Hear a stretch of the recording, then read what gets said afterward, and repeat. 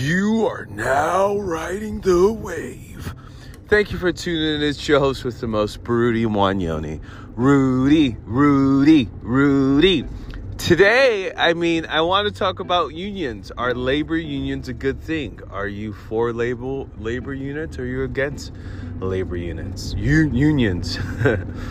Anyways, I am for labor unions. I think they're a good thing. I think God bless a company that could grow and scale that big, that they have so many employees. I think labor unions are good if the company had X amount of employees, because sometimes if it's a smaller business, some of the control has to be given to the sole proprietor, to the owner. But if it's a fairly large corporation, I think it's fair. It's like a checks and balance system. It kind of checks the board of directors or checks the owners or shareholders or whoever to make in line that that their employees are being taken care of. Because sometimes if a machine gets that big, you kind of forget about the little guy that does that keeps that machine oiled and greased and running smoothly. So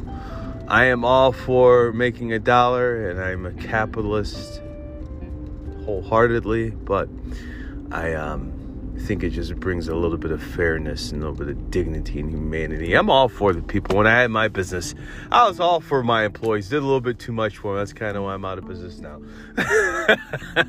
No, anyway, so are labor unions a good thing? I think it's a great thing.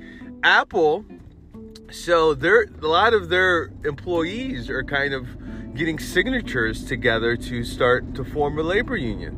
And I think it's great because, if they feel they should be getting compensated better, more power to them. Apple has the money. Why not spread the wealth with your people that make things work? But I did read over 10,000 of their employees, I guess the retail employees that work in stores, get paid over $20 an hour. So I think that's pretty fair. I think that's really fair. Anyways, you have now rode the wave. Make your day better than yesterday. Make today better than yesterday, and leave people better than you found them.